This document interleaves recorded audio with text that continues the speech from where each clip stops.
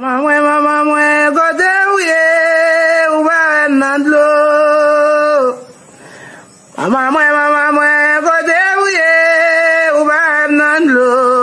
Kote uye mama mwe majira kayu.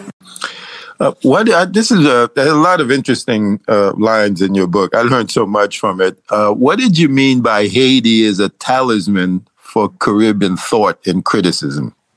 Oh, so many Caribbean writers and thinkers, philosophers have turned to Haiti to begin to think through the state.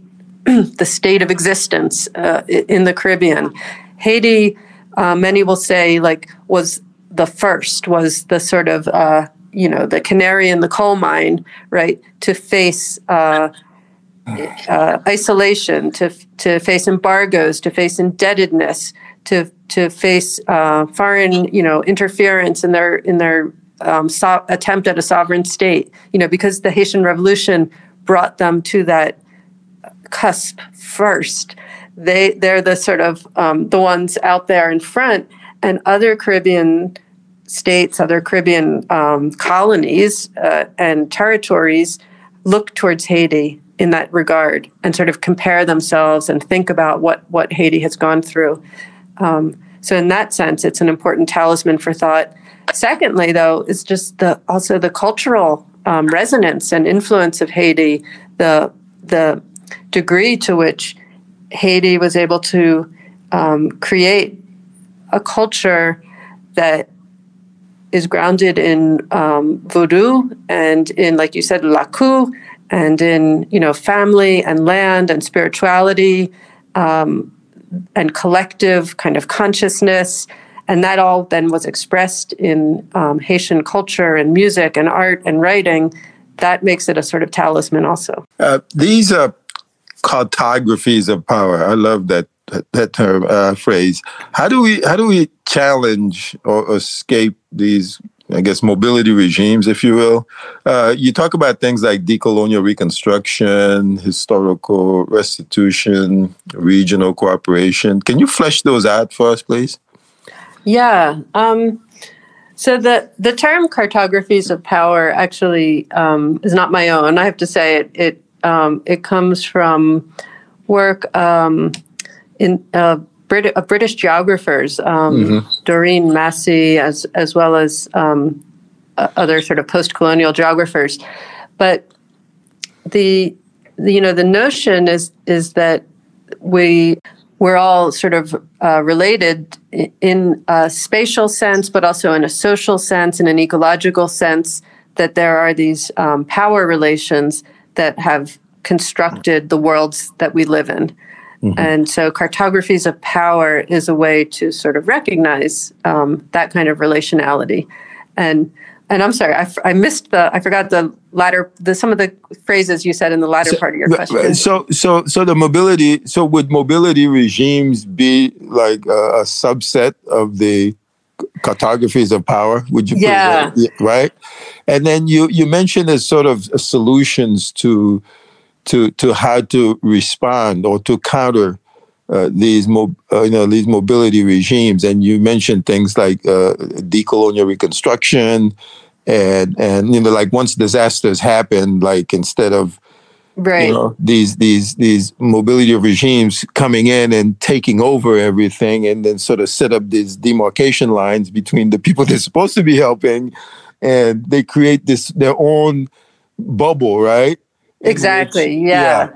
So the mobility regimes are the way to talk about how people who have more sort of social power, political power, cultural influence, let's say, are able to determine how they move. They have like a self-determination, a sort of mobility sovereignty, you could call it. And I also call it mobility capital.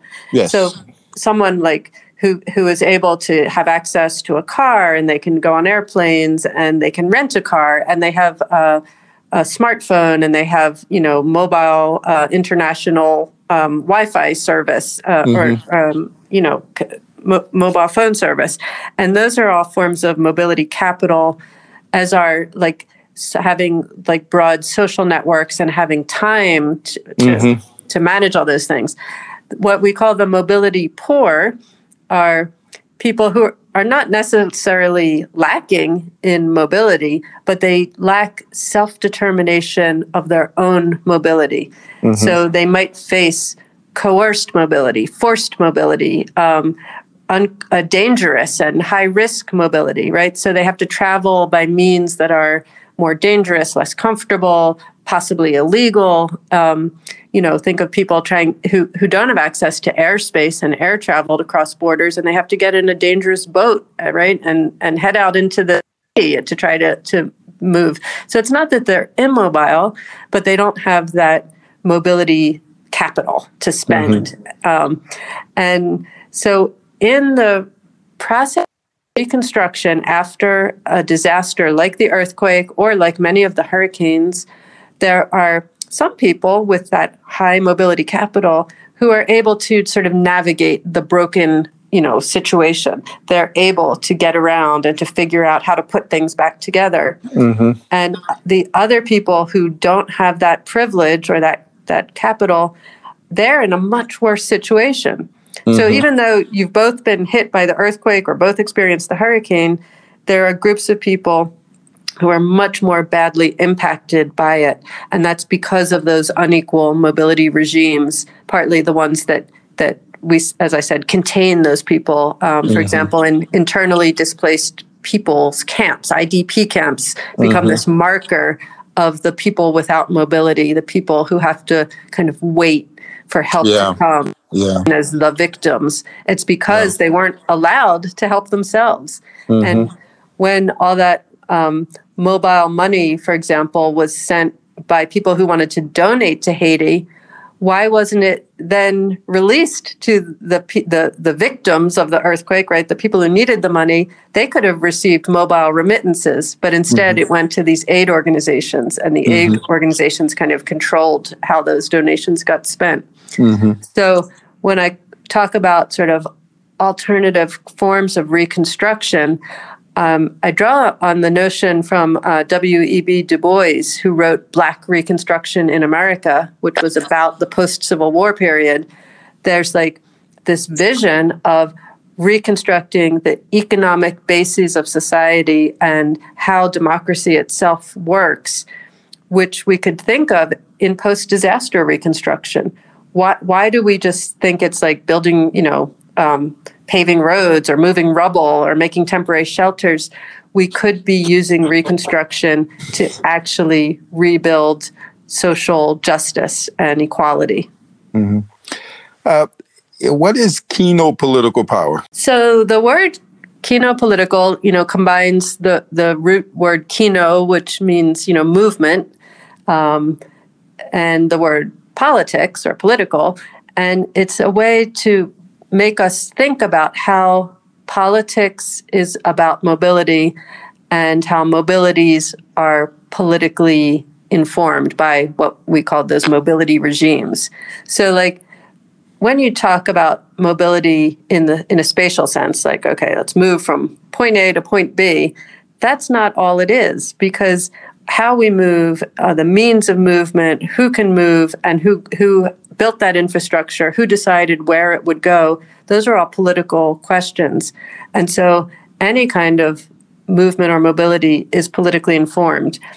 At a more basic level, you can think about gender and racialization of people's bodies and sexualities, and that as we move through the world, that is politically informed by the power relations around gender and sex and race and ethnicity.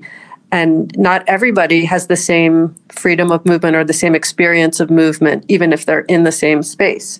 So any kind of mobility is political. It's governed by these power relations. And that's what the kenopolitical is about, that political mobilization and social movements require us to be able to assemble, to be able to gather together, to be able to protest or march or things like that. So politics itself is mobile. There's a striking scene you described in your book about during the 2010 earthquake recovery in Haiti, where you and others are driving around in, I guess, air-conditioned SUVs or vehicles, and other Haitians are in the back of these trucks exposed to the elements. It's hot outside. They're breathing in these diesel, exhaust from these pickup trucks, I guess. You said it was full of contradictions and hypocrisy. Can you just kind of flesh that out for us? A lot of the book Island Futures was not so much about Haitians and experiences from within a Haitian interpretation of their own experience, but it was about critically looking at the experience of those who arrived, whether as humanitarians, engineers, or researchers. Like I was there as part of this NSF National Science Foundation research team. And this question, that comes to mind, it should come to mind in any research, but it's particularly acute given the post-earthquake situation to ask yourself, what am I doing here? And how am I benefiting from this? How am I helping people? Like, why are we even here? And it became so obvious at that moment where you're in that air-conditioned, tinted window, big vehicle, and you're going down the roadway. Say it was Croix de Bouquet, where there was this long median in the road where people displaced by the earthquake had built these little shelters, and all the traffic is like coming by these little shelters. There's children there, there's people trying to live, and we're supposedly there to help, but we're just like driving by with nothing to offer. And that was when I was so aware of like myself, like this, person from afar looking out a window at the disaster. And that's what Jonathan Katz titled his book, what was it called? Sorry, the big truck that went by. And it's that realization of that moment, of that experience when you're in the truck that went by. Yeah. Yeah. You compared. You said you read that it's worth looking at comparing the disaster in Haiti. I'm assuming you meant the 2010 earthquake, or in general, and the impact of Hurricane Katrina on New Orleans. How so? Yeah, so Hurricane Katrina was, I think, a moment where U.S. Americans, became really aware of first of all, the failure of our government to respond appropriately to an emergency, and also aware of the racialization of the unequal impact of that disaster. And those images of, New Orleans when it was flooded and people on their roofs unable to get help, and then all the people in the Superdome, and just like the whole way that unfolded, I think taught us in the U.S. about the inequalities of disaster, of like a natural disaster is not the same for everybody, and also how unprepared our country was to respond to that disaster. The earthquake in Haiti also carried like similar lessons about the failure of the humanitarian response, of the international response, despite all the attention and all the like fundraising that was supposed to be happening, and all the NGOs and all the, people who came there to aid Haiti in this moment of sort of tragic circumstances. It didn't reach the people who needed it the most. And it was so unequal, and it was so dysfunctional in many ways, that it was a real lesson, I think, for the so-called humanitarian and international community. Yeah, one of these days, when I read that, I'm thinking later on I have to post that on social media, find some kind of some pictures of people from who survived Katrina and the Haitians, and their disasters. Yeah, I bet we probably can't tell the difference. Which country it's from. Yeah. Yeah. But what happened though also was that the victims of Katrina who were forced to leave New Orleans, they got upset when they were called refugees, and they said, "We're not refugees. We are American citizens," right? And that came out of a longer history of discrimination against Haitians as refugees and as so-called boat people. And so there's a whole political dynamic there of, what does the refugee mean in the United States? That's right. That's right. In your own country. Yeah. Let's talk about water and power, or water power. What's the water situation, the dynamics there in Haiti? I guess we can focus on, post 2010 earthquake, or if you want to bring it up to the present, you can as well too. Who controls it? Who has access to it? And how is it distributed or not?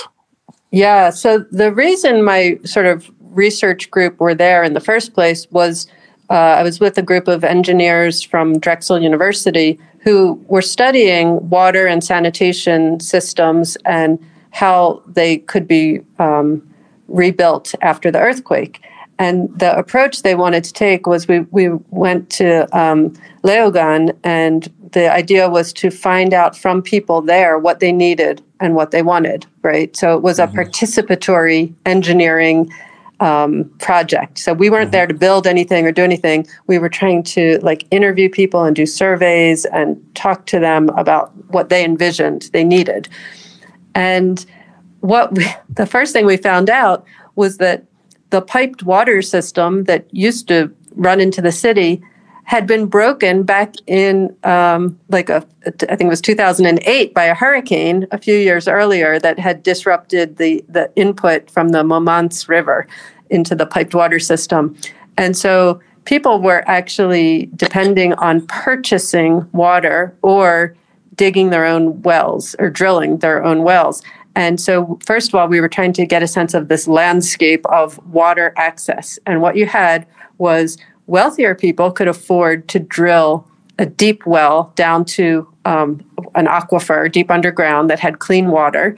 And Haiti is actually very well watered. It has lots of underground springs and aquifers. Because of all those mountains, the water kind of percolates down.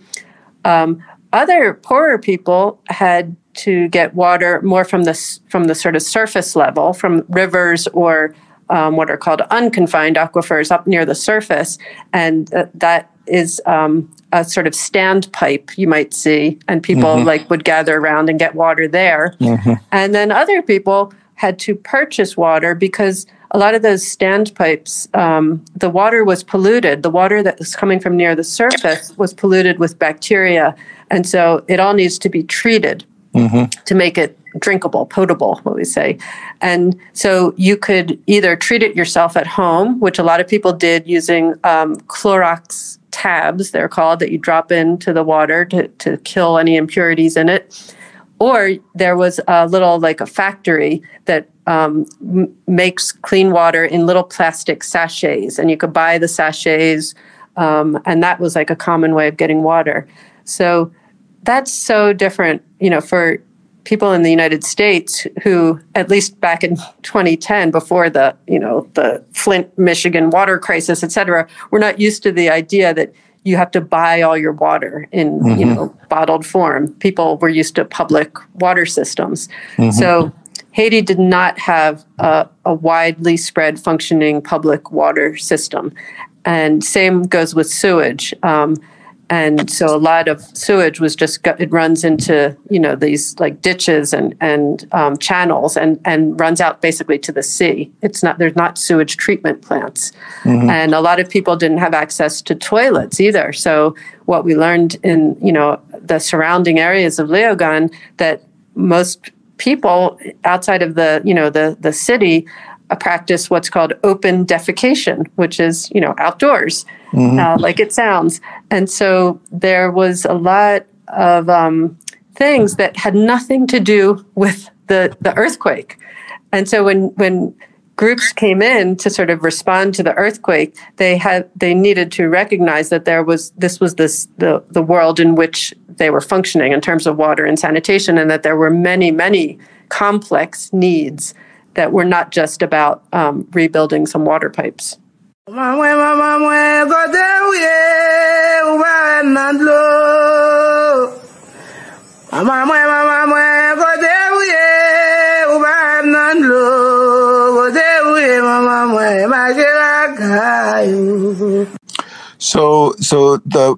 the earthquake sort of just exacerbated these uneven resource access issues even more. It made it even more extreme, right? And does that account for why? I mean, there are a lot of reasons for why it just didn't. Let me ask you this: from your point of view, do you think the response to the earthquake? I've heard some other scholars on this space say it was very important immediately to take care of the immediate needs, such as water, food, and shelter, right? Mm-hmm. But overall, looking back, the world's response, this transnational response to the 2010 earthquake, did it do more harm than good? Or did it leave things sort of in a neutral way? Yeah, I mean, in many ways, it did do harm, and let me explain why. Because even then, I was there in March of 2010, right? The earthquake was in January. Even as early as March, some of the Haitian people that we interviewed said to us, all the Blanc should go home, right? We don't want you here. Because it was already, like 2 months later, it was clear that what happens when you bring in all of these Blanc, these foreigners, it distorts what happens.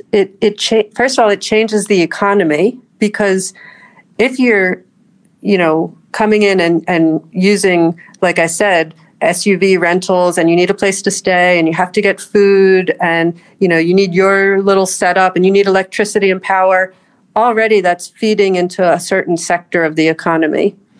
And it's not getting the aid necessarily to the people who need it the most. It's kind of enriching people who already have resources and power. Mm-hmm. And secondly, if you're, for example, trucking in free water, right? And water was needed. And so big water distribution sites were set up and the water was free. Well, first of all, you've disrupted the little water businesses that like, as I just described, water was being purchased before. And so the whole economy of water, cleaning and water filtration and water packaging and water sale and water delivery, well, you've completely thrown that out the window, because now the water's free. Of course, people are going to take the free water. And then you create a situation where you also need to, what they called exit from the water trucking strategy. So they found themselves, all these people were now reliant on that free water, and they had no way to stop giving it out, because if you stop, suddenly everybody's going to have no water. So in a way, it sets up issues like that. And the other big problem was you had so many different aid organizations, and they each have their own project framework and their own project timeline and their own initiatives. So, there's one group that wants to help rebuild your roads. And so they come in and pave your roads. And then there's another group that wants to help build your sewage channels months later, and they dig up the roads in Leogane so that they can put in the sewage channels. And you're like, nobody coordinated this. Why did this happen backwards? Why would you pave the roads and then unpave the roads? It was absurdities like that were happening. So the response was kind of set up for the wedding, but not the marriage. Yeah. Big and showy. Everybody shows up, and then Okay. And what happened there too is everybody shows up, and they're speaking French or English, maybe German. They're not speaking Creole, and so they're excluding right from the get-go. They're excluding all the people who are not, included in those languages, and especially if they're working in English and they don't even have French. But that there was a deep sense of exclusion of Haitians from decision making about what was happening. So, do you think the disaster capitalists have they learned their lesson from the 2010 earthquake of how to do this right, or all subsequent disasters that I know you've been keeping your eyes on these things. So, are you hopeful that they learned their lessons, or is this just kind of a, what do they call that, Groundhog Day kind of thing? You just keep repeating the same response. Have you seen some awareness, at least from the regime, from the disaster response regime?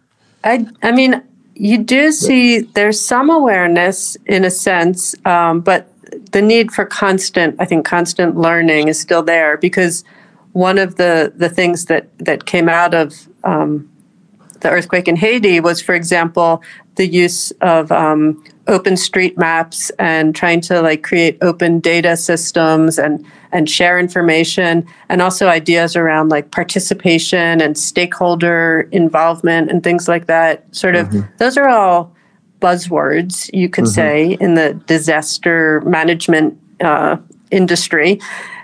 So there's things that they've tried to sort of learn from. They can still have negative repercussions sometimes. And I know that you probably didn't look into this, but I'm just wondering, people who go into these type of industries, what are the universities teaching them? Are they teaching them your book? What they can learn from you? I mean, I hope so. Is it required reading? I mean, seriously, for the next generation coming up, so they don't keep repeating. Kind of in Wall Street, every new generation of MBAs out of Harvard, right? They sort of do the same extractive things again, and the next thing you know, the whole market crashes. Because there's no institutional memory, there's no generational memory to pass on. So, I mean, I think that is the point of writing books like this, is that it as I said, it's an academic book, but it means it's to be used in university courses and hopefully taught to students who think they want to, become involved in disaster response and humanitarian aid. I mean, when I was a kid, as a teenager, I thought I wanted to work for the United Nations. And, I thought international development or women in development were things I was interested in.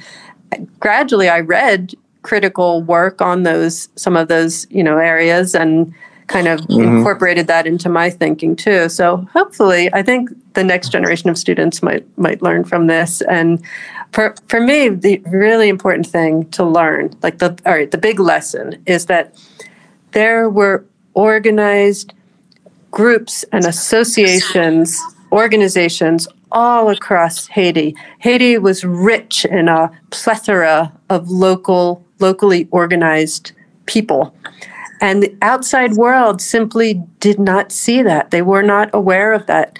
That you even had people like David Brooks wrote a piece in the New York Times about how Haiti had no civil society and they weren't organized, and that's why we needed to come to their rescue. And that's such a lie. I mean, that's just so wrong and false, because one of the things our research group did is we held a workshop for community organizations to get together and deliberate about what they wanted. And, 76 people showed up representing 40 and more different organizations. Wow. And there was women's organizations, Organisation de Femmes, Organisation de Jeunes, of young people. There was peasant organizations, many of those. Organization of Ungan. There was so many organizations. You couldn't walk 2 feet without tripping over an organization. So why were those organizations not mobilized in the earthquake response and given funding and resources to help themselves? That's what was needed, not all of these outside responders and, Sean Penn showing up and doing things. Yeah. Is there a database of all these organizations? I mean, with all this tech that we have in this country, another disaster shows up. Who's been doing what for the last, for generations in Haiti? What organizations have been doing X, Y, and Z? Let's put research. Is there a database of that, or Yeah, Yeah. not that I know of, which is not to say that there is not one. I mean, I think what happens is there's a lot of locality to locality information. So people, especially in the diaspora, who are connected to a certain locality, they'll know the organizations there. And so what we always say, go to the people who know, go to the people Right. who are working with specific communities, and give to small organizations, locally funded places, not to these big, don't just send your money to some big international organization. Right. Can you talk about the Samaritan's Purse water filtration system issue or incident? Yeah. So this was a place where we were staying because there was housing available for our research team on the outskirts of Leogane, and there was a property there where internally displaced people, so-called IDPs, had a camp set up. And this organization called Samaritan's Purse was one of the, international humanitarian responders, and they wanted to bring water to these IDP camps. And so they had brought this pretty high-tech water filtration system and set it up at this location so that those people living in tents, on a field, could have access to clean water. And it uses reverse osmosis, and it requires power. And so there's also there's a diesel generator, right, that's running every time you're trying to purify this water. And so there we are staying at this place.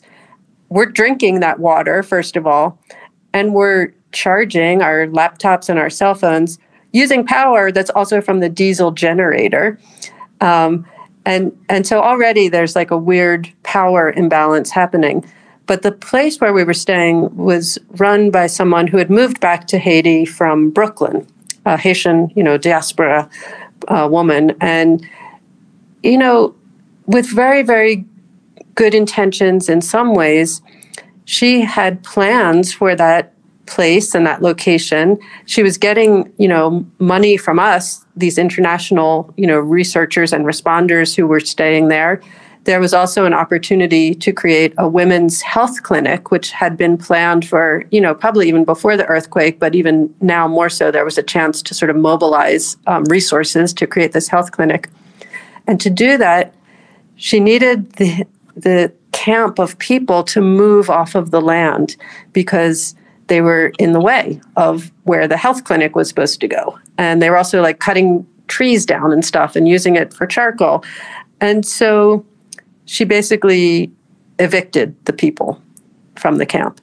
And in fact, this happened all over Haiti. Like many, many IDP camps were temporarily allowed to certain places to set up tents, and then they were evicted.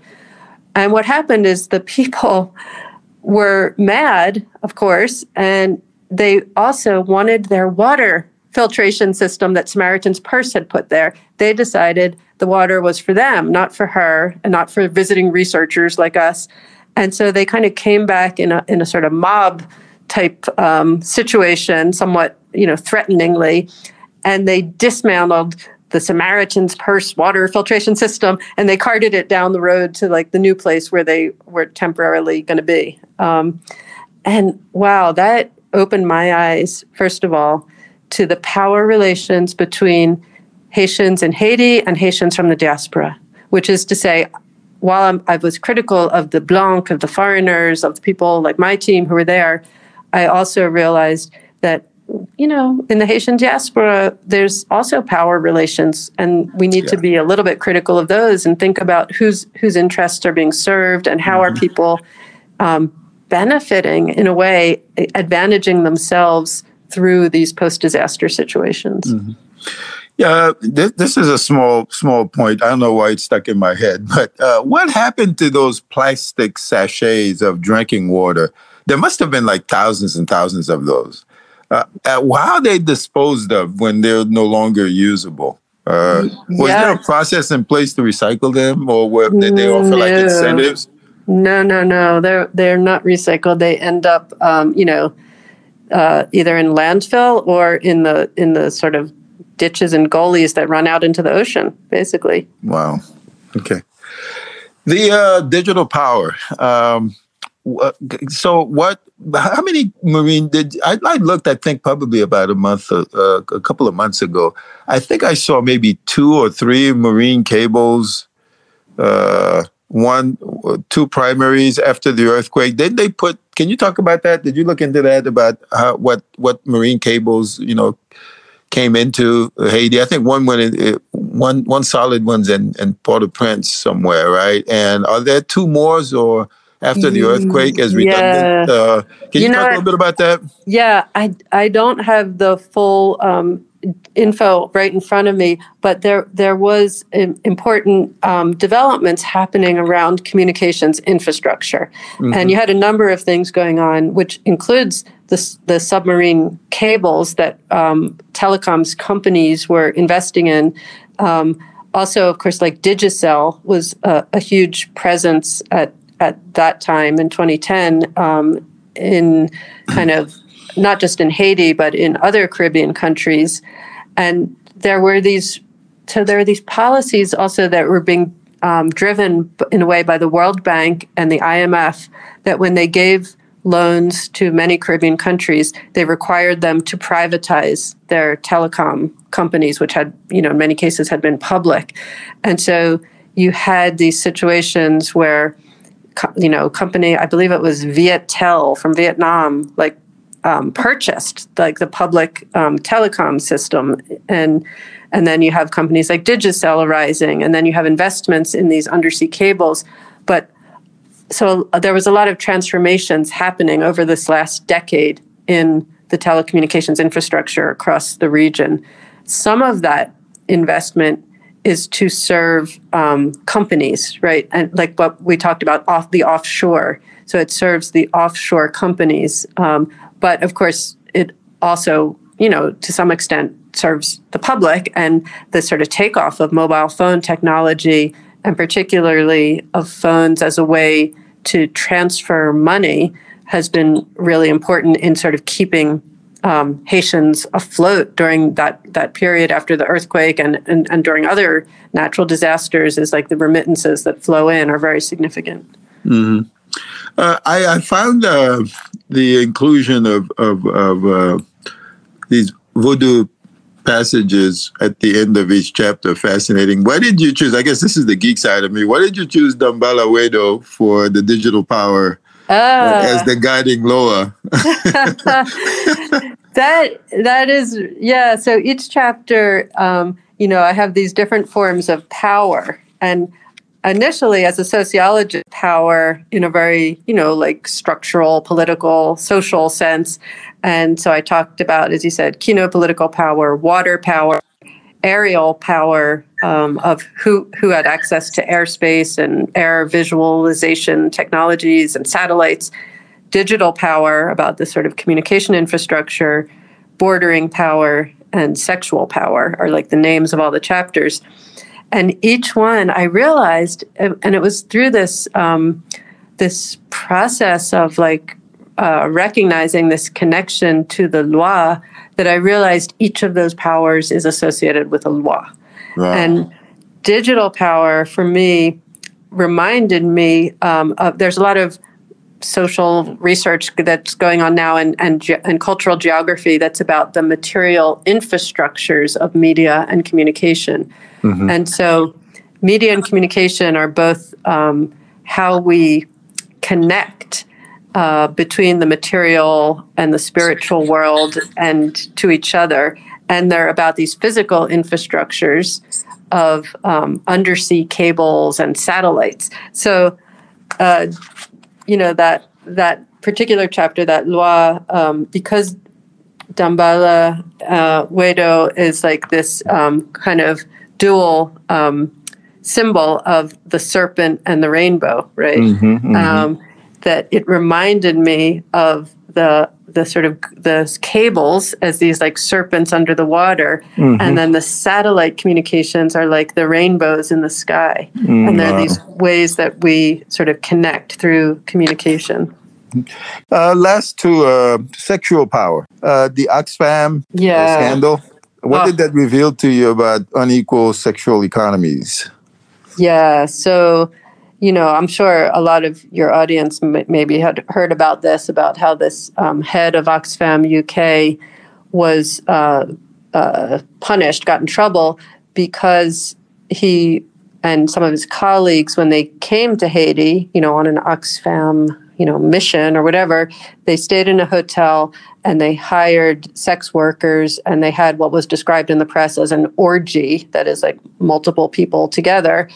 And Haitians were like just disgusted by this, that the so-called humanitarians are coming here on, like some kind of sex tour, and that they were kicked out of the country. Oxfam UK was kicked out of the country.